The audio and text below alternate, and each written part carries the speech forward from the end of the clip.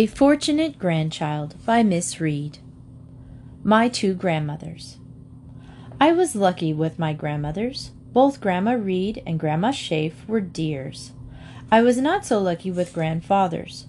One had died years before I was born, and Thomas Smith Schaeff was as daunting to a child as his jolly wife was welcoming. Speaking generally, it seems to me that grandmothers have a very special place in the affections of young children. Not obliged as parents are to provide food, shelter, protection, advice, and discipline, day in and day out, they can afford to be much more easygoing. The unexpected present, the extra outing, the little treat of a favorite meal prepared especially to delight the child, and above all, the time to listen to youthful outpourings, all make a grandmother a loved ally. It is hardly surprising that the bond between grandmother and grandchild is often stronger than between parent and child. My own two grandmothers were alike in the affection they so freely bestowed, and the love they inspired. They were quite different in looks. One small and dark, the other large, very large, with curly white hair. One had borne 2 children and the other 4. Grandma Reed was a widow of a Deptford builder. Grandma Schaeff's husband, Tom, was a retired post office worker. More of him later, for although he does not play a large role in this account of my two grandmothers, he nevertheless made his presence felt at 17 New Pier Street, Walton-on-Naze, where they lived when he had retired. But it is Grandma Reed of 267 Heather Green Lane, Lewisham, that I remember most vividly when I was a very young child, and I will describe her family, and her home first. Grandma Reed, Sarah Ann Reed, 1846 to 1922. She was my mother's mother, and must have been nearly 70 when I first became conscious of her in about 1915. At that time my father was serving in France with H Battery of the Royal Horse Artillery, and my mother was carrying on his job as an insurance agent. My elder sister and I were left with Grandma Reed, who lived nearby for most of the day. She was small and neat, with a very smooth skin and dark hair parted in the middle and taken back between her ears into a bun. Her hair remained dark and glossy until her death at 76. It was generally believed that she had a Portuguese forebearer, and her looks would certainly bear this out. She dressed well. Her frocks were of dark silk, usually brown or black, trimmed with lace and made with a high neck. She was particularly fond of prettily trimmed bonnets worn tied under the chin with ribbons.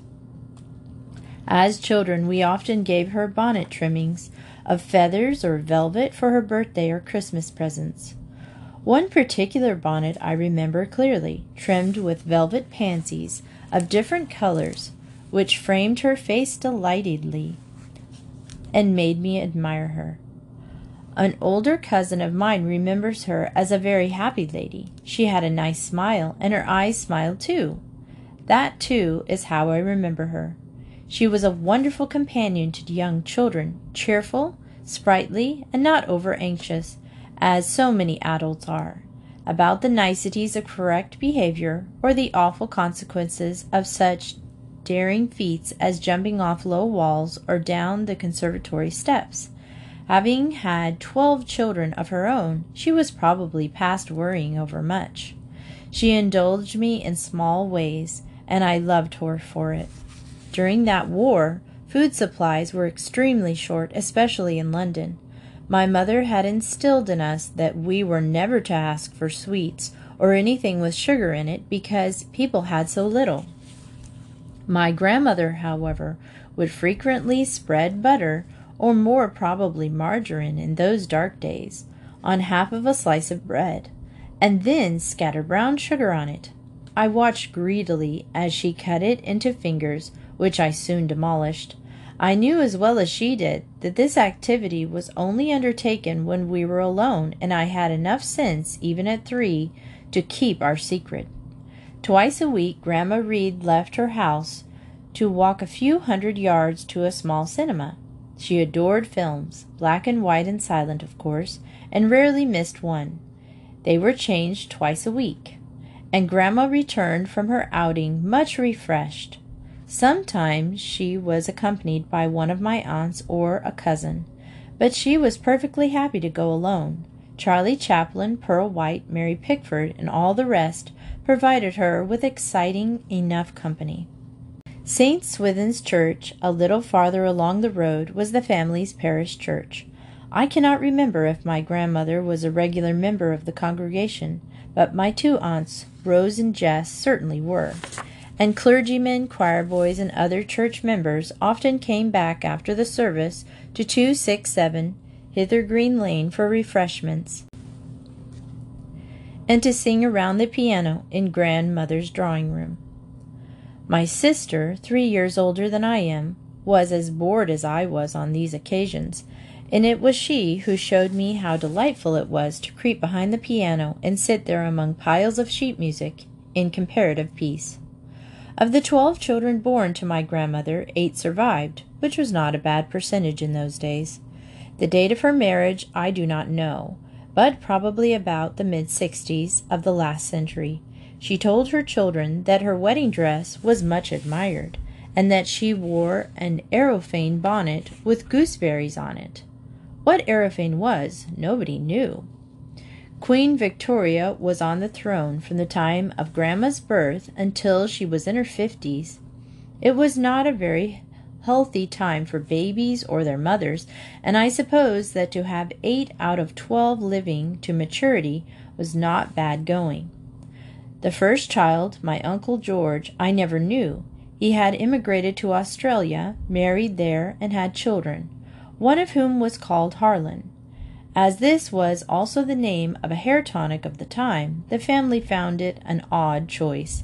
I don't think Grandma heard from him very often. My aunts Liz and Nell were married with children, and my mother, the last but one of this long family, had produced my sister Lil and me. Another sister, Betty, was born much later, in 1927. Of the remaining boys, my Uncle Chris was married, but he and my Aunt Maud were childless. The 3 unmarried children, my Aunt Jess, Aunt Rose, and Uncle Harry, lived at home with my grandmother, so that the house was always busy, and there always seemed to be someone free to take an interest in one's pleasures. I knew all about Beatrix Potter's stories before I started school, thanks to one of the other aunts who always seemed to be able to spare time to read them to us.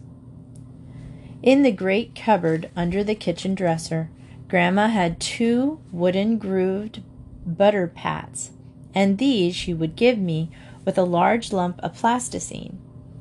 Bashing happily, I tried to emulate the deft strokes of the grocer at the local home and colonial stores who slapped up pounds of butter and margarine on a marble slab, ending up with a beautiful striped oblongs.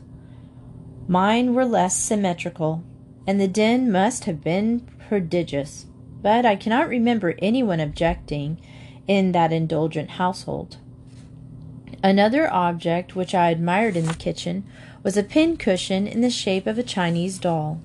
It had a round head with pigtail, and its stuffed body was made of dark red satin. It was occasionally lifted down from its peg by the mantelpiece for me to hold, but I was not allowed to play with it in case the pins and needles would scratch me. No doubt the aunts and Grandma also envisaged me swallowing some. In any case, after a brief period of admiration, it was returned to safety. Never did I feel that I was a nuisance, as I must have been quite often, and looking back I realized that it was Aunt Jess who bore the brunt of my relentless attentions. She deserves a few pages to herself. Aunt Jess. My Aunt Jess, the youngest of the brood, was virtually housekeeper and general dog's body. I loved her dearly. She was small in stature, rather skinny, and had dark hair, which she frizzed with her hair tongs, heated in the fishtail flame of the gas bracket in the bedroom. I watched this operation with great interest. The smell of singed hair was alarming. Would Aunt Jess go up in smoke? Nevertheless, I much admired the semi-afro fringe which resulted. When she took off her gold pince-nez are glasses, her eyes looked weak and as though they belonged to someone else. The look frightened me as much as the dreadful concentration look of my mother as she threaded a needle. Perhaps it was the complete withdrawal into another realm which shook me. I only know that I was relieved when Aunt Jess replaced her glasses, which made a cruel red indentation on each side of her slightly snubbed nose, and my mother succeeded in threading the needle, and both returned to me. Aunt Jess had been trained as dressmaker, and at the top of the house was her small workroom. Here there were the most fascinating objects. A large model figure encased in shiny satin dominated the room. From the hips down was a cage, but above that the great swelling bust billowed out regally from the wasp waist. The whole thing was topped by a shiny wooden knob where the neck should be, but Aunt Jess referred to this inanimate companion as Arabella, and always seemed to be hovering around her. Aunt Jess also had the miniature clothes which she had made when she had learnt her craft. These miracles of feather stitching, tucking, hemming, smocking, and so on, were mounted on cardboard, and we were not allowed to touch them. There was a long workbench covered in black oilcloth, much scratched by scissors, pins, and other tools of the trade. I remember adding to the scars by troundling an object with a little wheel up and down the surface. It left a fascinating row of pinpricks, but a slap on the hand put a stop to this pleasant pastime. Of course, there were drifts of tissue paper patterns and transfers and blueprints on flimsy paper depicting unlikely flowers, garlands, and geometrical edgings. There was also a delicate substance called, I believe, tailor's chalk, which was flat and shiny and used for making marking material. Aunt Jess would give me a broken piece. If licked, it clung to one's lips rather disconcertingly. It drew beautifully, though, on pieces of brown paper, spread flat on kitchen floor, ready for my artistic efforts later in the day. In this minute room, Aunt Jess fitted her clients' clothes. I don't know if she had many customers, but she certainly had very little time for this particular pursuit. She did most of the cooking, house cleaning, and laundry work, for I cannot remember any help in the house, and it was a fairly large one to keep clean. She also made a good many clothes for the family. I can remember several of the things she made for us as children. My sister and I were resplendent in black and white check coats, with black velvet collars. At one stage, I had a white muff on cord round my neck with this rig out. Whether Lil also sported one I cannot recall, but if she objected, I have no doubt she was spared. She was a strong-minded child. I wonder now how Aunt Jess could have done such fine work, for her hands were always rough and chapped from housework. The cleaning material of some 60-odd years ago were pretty fierce. Soda, monkey brand, strong yellow soap, cut in thick chunks from a long, heavy bar of the stuff, using the kitchen coal shovel to get plenty of purchase on it, hearthstone for the doorsteps, and brasso for the knockers, fingers, plates, and doorknobs, all took their toll on human skin, and a little Pond's cold cream was probably all that Aunt Jess's hard-working hands ever received. No doubt she was too whacked at night even to bother with it. Looking back, I wonder that Aunt Jess never married. It is true that she was not a very beautiful woman, but many plain women have found husbands. She had a sweet disposition, and was unfailingly kind. When some years later my mother was seriously ill, it was Aunt Jess who came to hold the fort. When my younger sister was born, it was Aunt Jess who ran the house. She never seemed to sit down and have a real rest. I used to dog her footsteps up the interminable flights of stairs, or down into the terrifying cellar which ran beneath the hall, and out under the front garden path. Near the cellar door was a small cupboard, where newspapers were stored for lighting fires,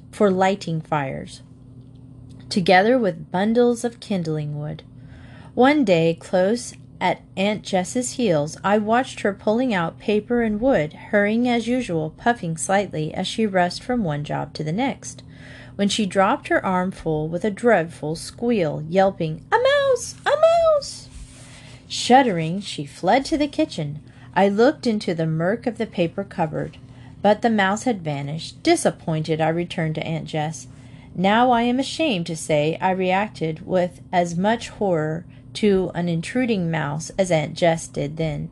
Although she was always busy, she found time to read, as I have said, much delectable works, as the tale of Mrs. Tittlemouse and the tale of Benjamin Bunny to us, and I can remember a favorite game of mine which she played with me while she was ironing or stirring a pot on the kitchen range. The game was simple, called shopping.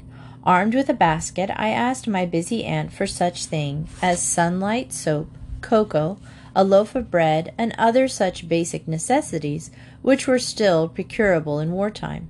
With a wave of one free hand, she would deposit the invisible goods in my basket, and I would pay her with bone counters. The delicious climax came when I requested a farthing's worth of currants. At this, my indulgent aunt would cease her task for a moment, and reach up a high kitchen shelf where stood a row of metal canisters. From one, she shook into my fat palm a few precious currants. I handed over my counter farthing, and the game ended in blissful nibbling.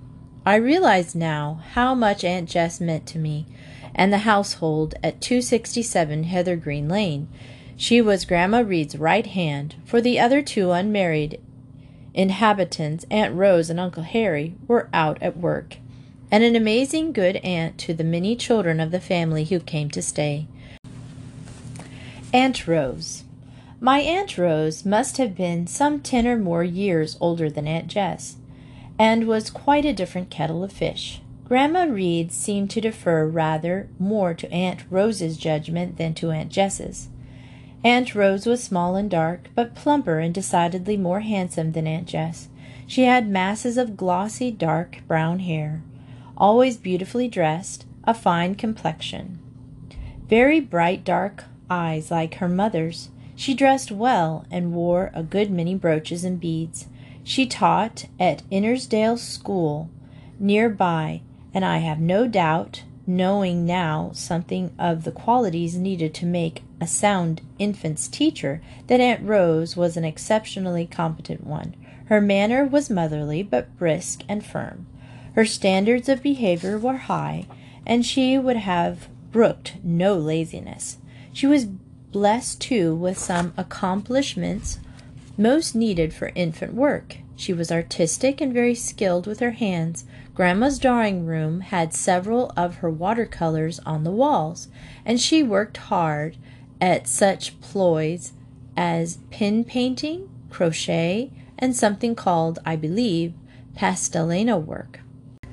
This latter involved painting such objects as kingfishers perched on bulrushes, or sprays of flowers onto black velvet or satin, and then spraying them with minute glassy balls. The result was a shiny picture, and many a cushion cover, table runner, and evening bag were pressed upon reluctant recipients. My sister and I, as we grew older, deplored Aunt Rose's taste and her industry, and were particularly difficult about some velvet hair bands ornamented with roses, which my mother insisted on our wearing at least once to please her older sister. She must have found great consolation in such projects as pasting pictures on screen, book jackets, and making calendars, Christmas and Easter cards, paper windmills, artificial flowers, and all the other endless forms of handwork undertaken in infant classes. There must be many of her pupils who remember Aunt Rose with affection and owe their basic grounding in handwork, reading, writing, and arithmetic to her sound teaching. She was a determined woman. Later I heard just how tenacious she had persisted in taking up her teaching career.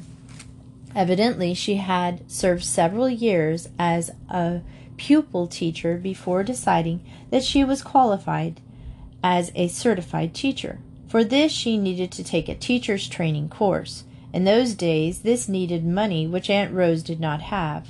Grandma Reed, although approving of Rose's ambition, simply had no idea how to set about helping her.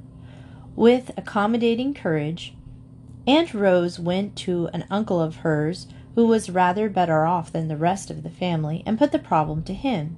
He nobly stumped up. Aunt Rose promised to repay him as soon as she had a teaching job, and before long she was a student at Brighton Training College, where I have no doubt she did extremely well. It was Aunt Rose who took me first to school with her. This must have been in 1917 on April 16th, as I know that my 4th birthday was the next day. My clever elder sister was already steaming ahead on the 2nd floor of the great LCC building in the big girls' department. I was deposited in the babies' class, not Aunt Rose's, and given a box of china beads to thread, whilst admiring the magnificent rocking horse and making plans for an early ride. My hopes were dashed by the afternoon when it was discovered I could read. I was wrenched from my beads and the rocking horse and pushed up one standard where I had to work quite hard. Aunt Rose was delighted. I was not. Although Grandma Reed was undoubtedly the head of her household, and she was deferred to by all those in it, I have no doubt that Aunt Rose played a large part in its running. She had plenty of business sense, and would have been capable of coping with household accounts and such matters as insurance, leases, rates, and other domestic financial affairs. I suspect, too, that her salary was a major part of the family's income. She would see that it was wisely spent. Not that she was mean. Although she dressed well and always appeared with good shoes, handbags, and hats, she was generous with her presents to her nieces and nephews, and gave us all some splendid books, interspersed, of course, with the regrettable hairbands, belts, and collars of her own making. I still use Fairy Tales from Shakespeare by Charles and Mary Lamb, published by Ward Locke, and ablaze with beautiful colored plates and inscribed by Aunt Rose's hand, "To my dear little Dora, with love." It was a present for my 9th birthday. As well as spending her money on books for us, both she and Aunt Jess were generous in taking us to the theater as soon as we were old enough to enjoy it. We saw all the Adelwich farce with Tom Walls and Ralph Lynn and Mary Brow of blessed memory, as well as No No Nanette and other light musicals which appealed to my aunts. We were also taken to a lavishly produced version of A Midsummer's Night's Dream, complete with slowly breaking dawn, gauzy fairies, Mendelssohn's music, and the most ravishing costumes and sets. This was in the early 1920s, and may have been the Max Reinhardt production. It certainly impressed us. Looking back, I can see that Aunt Rose's dominance in the household must have been irksome at times to her youngest sister, Aunt Jess. Grandma Reed, I imagine, was able to ignore or even be mildly amused by Rose's bossiness. Aunt Jess would have had to endure it rather than more directly, and some years later, after Grandma Reed's death, she and Uncle Harry, together with an older sister, Lizzie, set up house together, while Rose bought a comfortable house not far from Wither Green Lane, which she converted into 2 very pleasant flats, one for her own use and the other to let to well-vetted tenants. Aunt Rose was certainly the best-looking, best-dressed, and probably the most intelligent of Grandma's daughters. She never married, although she had a steady stream of admirers, and they remained devoted for many years. I will remember walking home with her after seeing The Student Prince, and remarking that it was a pity that he married the wrong girl in the end. The hero's sense of duty. I was about 10 or at the time, and it seemed misplaced to me.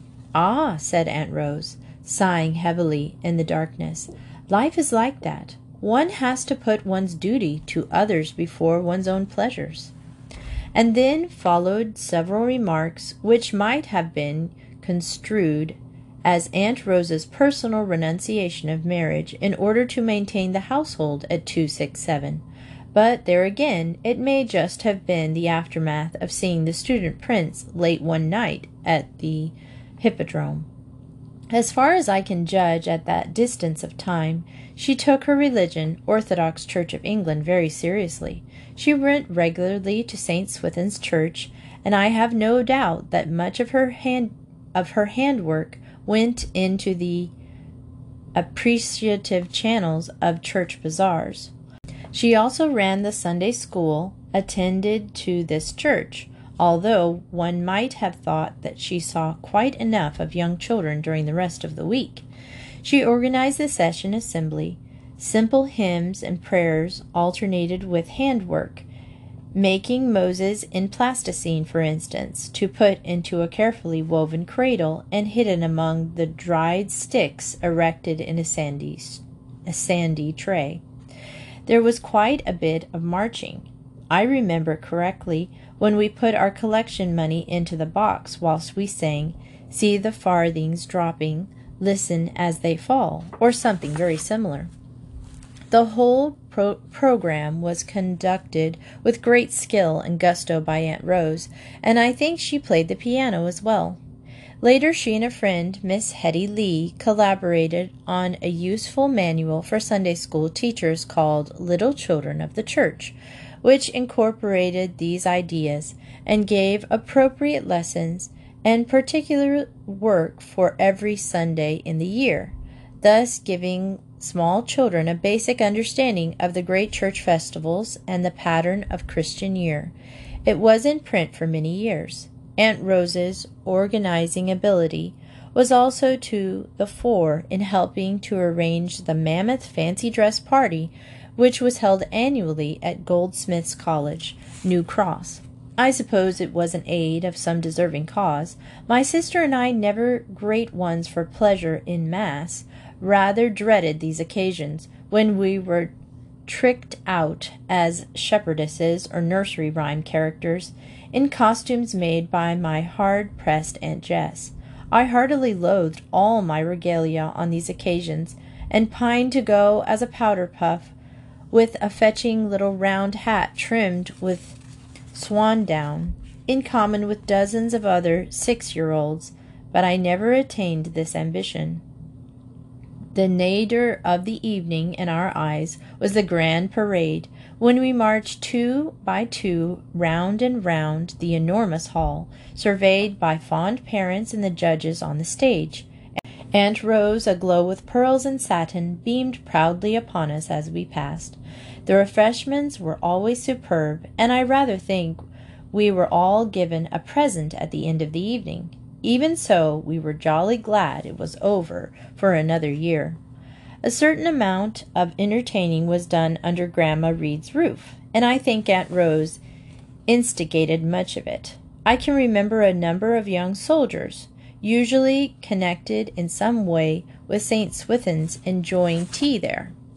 Sometimes one of the two of the clergy came in 267, and a frequent visitor was an old sailor called Maskell, who had been with Peary on his Arctic expedition early in the century. I imagine that some of Aunt Rose's teaching colleagues also visited the house, but I do not remember seeing them. No doubt I was then abed.